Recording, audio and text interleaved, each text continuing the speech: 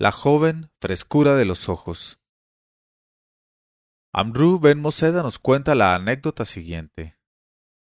Un día, Abu Isa, hijo de Harún al-Rashid, vio en casa de su pariente Ali, hijo de Hesham, una esclava joven llamada Frescura de los ojos, de la cual quedó violentamente prendado. Con el mayor cuidado probó Abu Isa ocultar el secreto de su amor y no participar a nadie los sentimientos que experimentaba.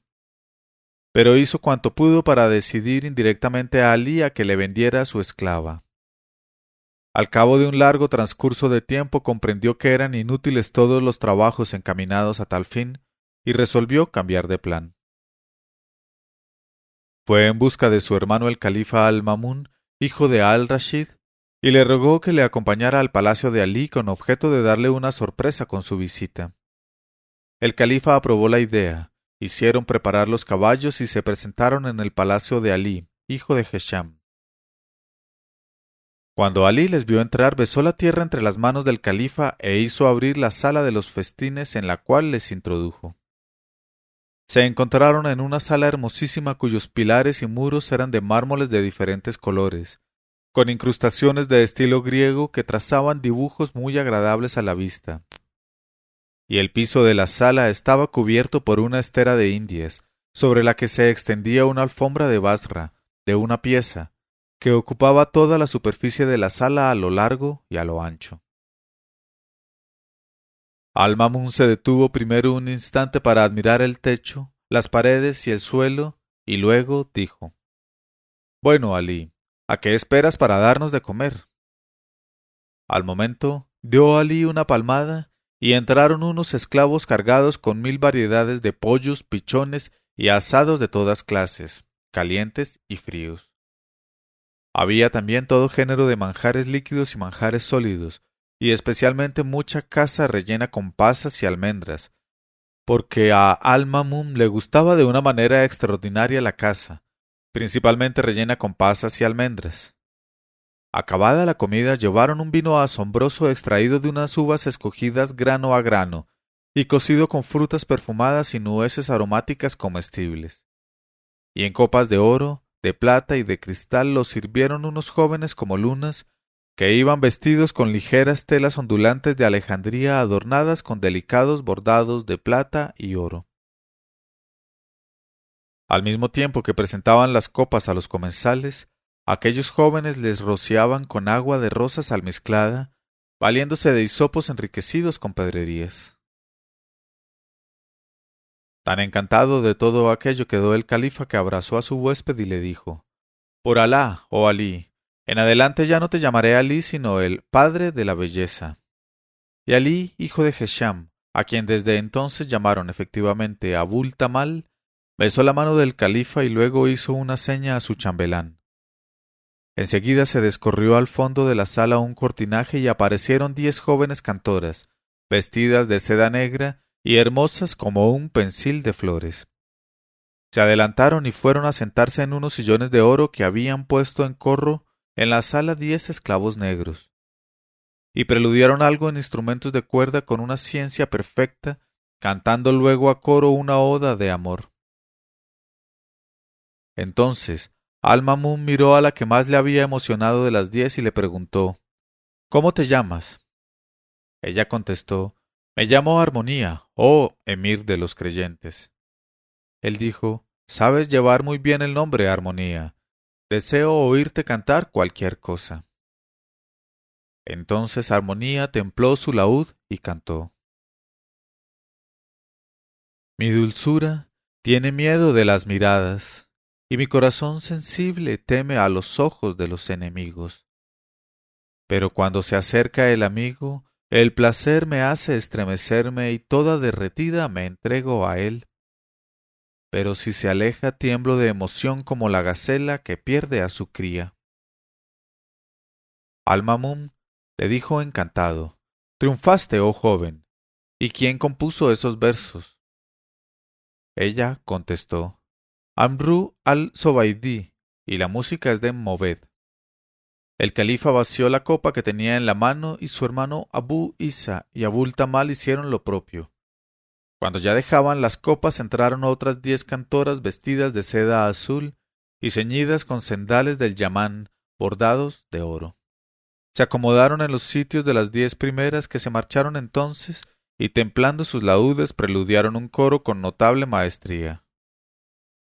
A la sazón fijó sus miradas el califa en una de ellas, que era un cristal de roca, y le preguntó: ¿Cuál es tu nombre, oh joven? Ella contestó: Corsa, oh emir de los creyentes. Él dijo: Pues bien, Corsa, cántanos cualquier cosa. Entonces la que se llamaba Corsa templó su laúd y cantó. En este momento de su narración, Scheherazada vio aparecer la mañana y se calló discretamente.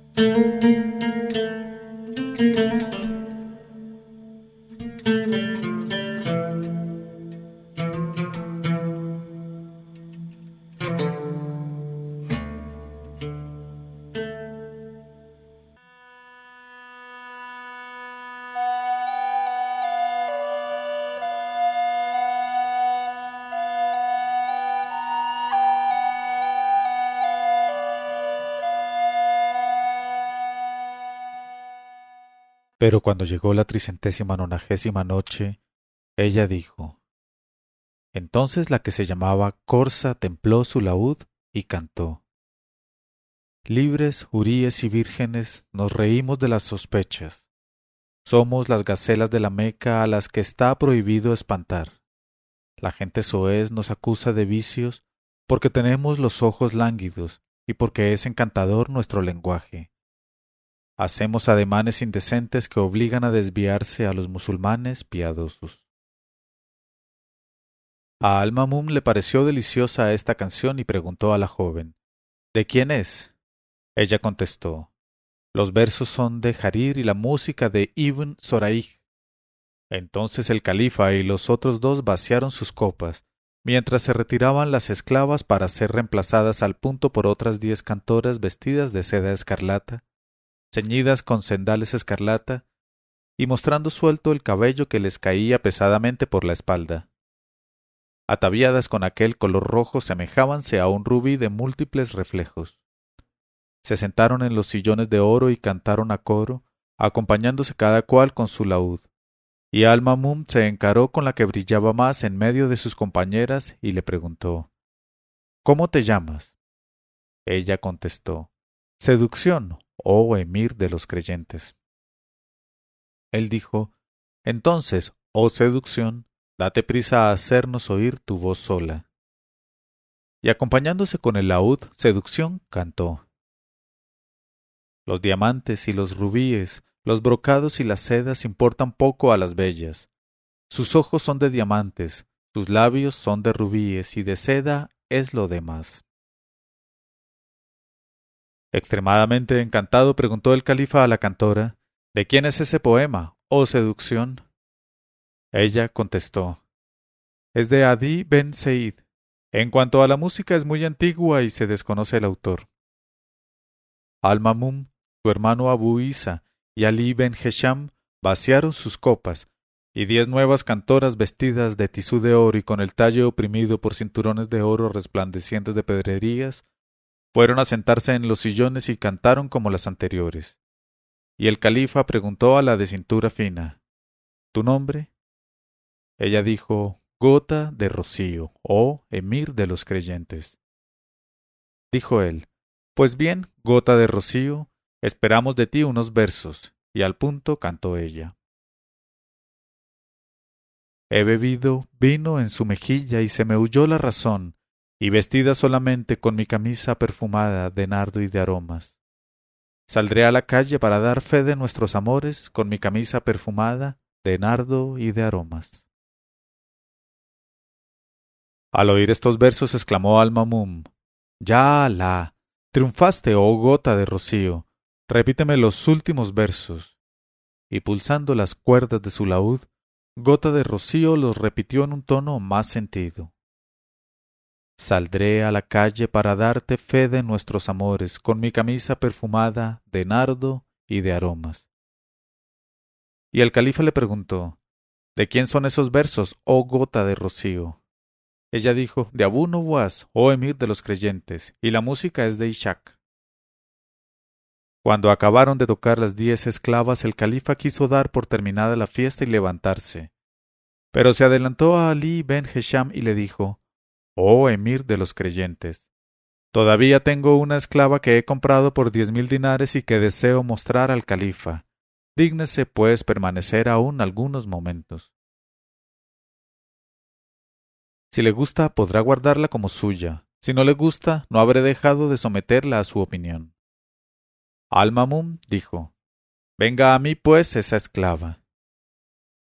En el mismo momento apareció una joven de incomparable belleza, flexible y delgada como una rama de bambú, con ojos babilónicos llenos de hechizos, con cejas de arco riguroso y con tez robada a los jazmines.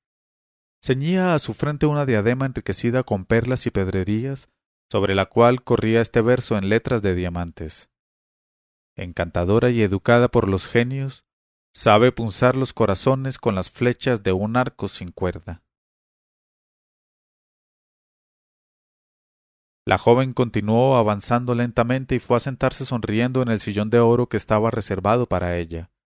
Pero apenas la vio entrar a Abu Isa, el hermano del califa, cambió de color de manera tan inquietante que Al-Mamun se dio cuenta de ello y le preguntó, ¿qué te pasa, oh hermano mío, para cambiar de color así?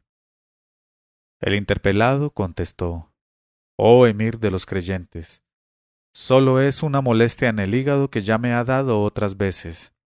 Pero Al-Mamum insistió y le dijo, ¿acaso conoces a esa joven y la viste antes de hoy? Abu Isa no quiso negarlo y dijo, ¿habrá, oh emir de los creyentes, quien ignore la existencia de la luna? El califa se encaró entonces con la joven y le preguntó, ¿cómo te llamas, joven? Ella contestó, Frescura de los ojos, oh emir de los creyentes. Él dijo, pues bien, Frescura de los ojos, cántanos cualquier cosa. Y cantó ella. ¿Sabe amar quien no lleva el amor más que en su lengua y aloja la diferencia en su corazón? ¿Sabe amar aquel cuyo corazón es una roca mientras finge pasión su rostro?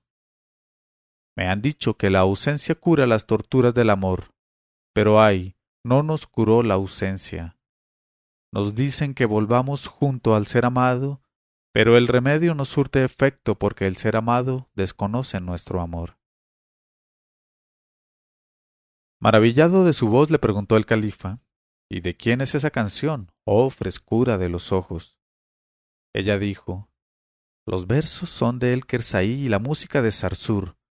Pero Abu Isa, a quien sofocaba la emoción, dijo a su hermano, permíteme responderle, oh emir de los creyentes. Dio el califa su aprobación y Abu Isa cantó. En mis ropas hay un cuerpo adelgazado y un corazón torturado dentro de mi seno. Si mantuve mi amor sin que me saliera a los ojos fue por temor de ofender a la luna en quien se cifra. Cuando Alí, padre de la belleza, hubo oído esta respuesta, comprendió que Abu Isa amaba locamente a su esclava Frescura de los ojos. Levantóse al punto e inclinándose ante Abu Isa le dijo, «Oh huésped mío, no se dirá que nadie formuló en mi casa un anhelo aunque fuera mentalmente sin haberlo realizado al instante. Así pues, si el califa quiere permitirme que haga una oferta en su presencia, Frescura de los ojos se convertirá en tu esclava». Y como el califa dio su consentimiento, Abu Isa se llevó a la joven. Porque tanta era la generosidad sin par de Alí y de los hombres de su época,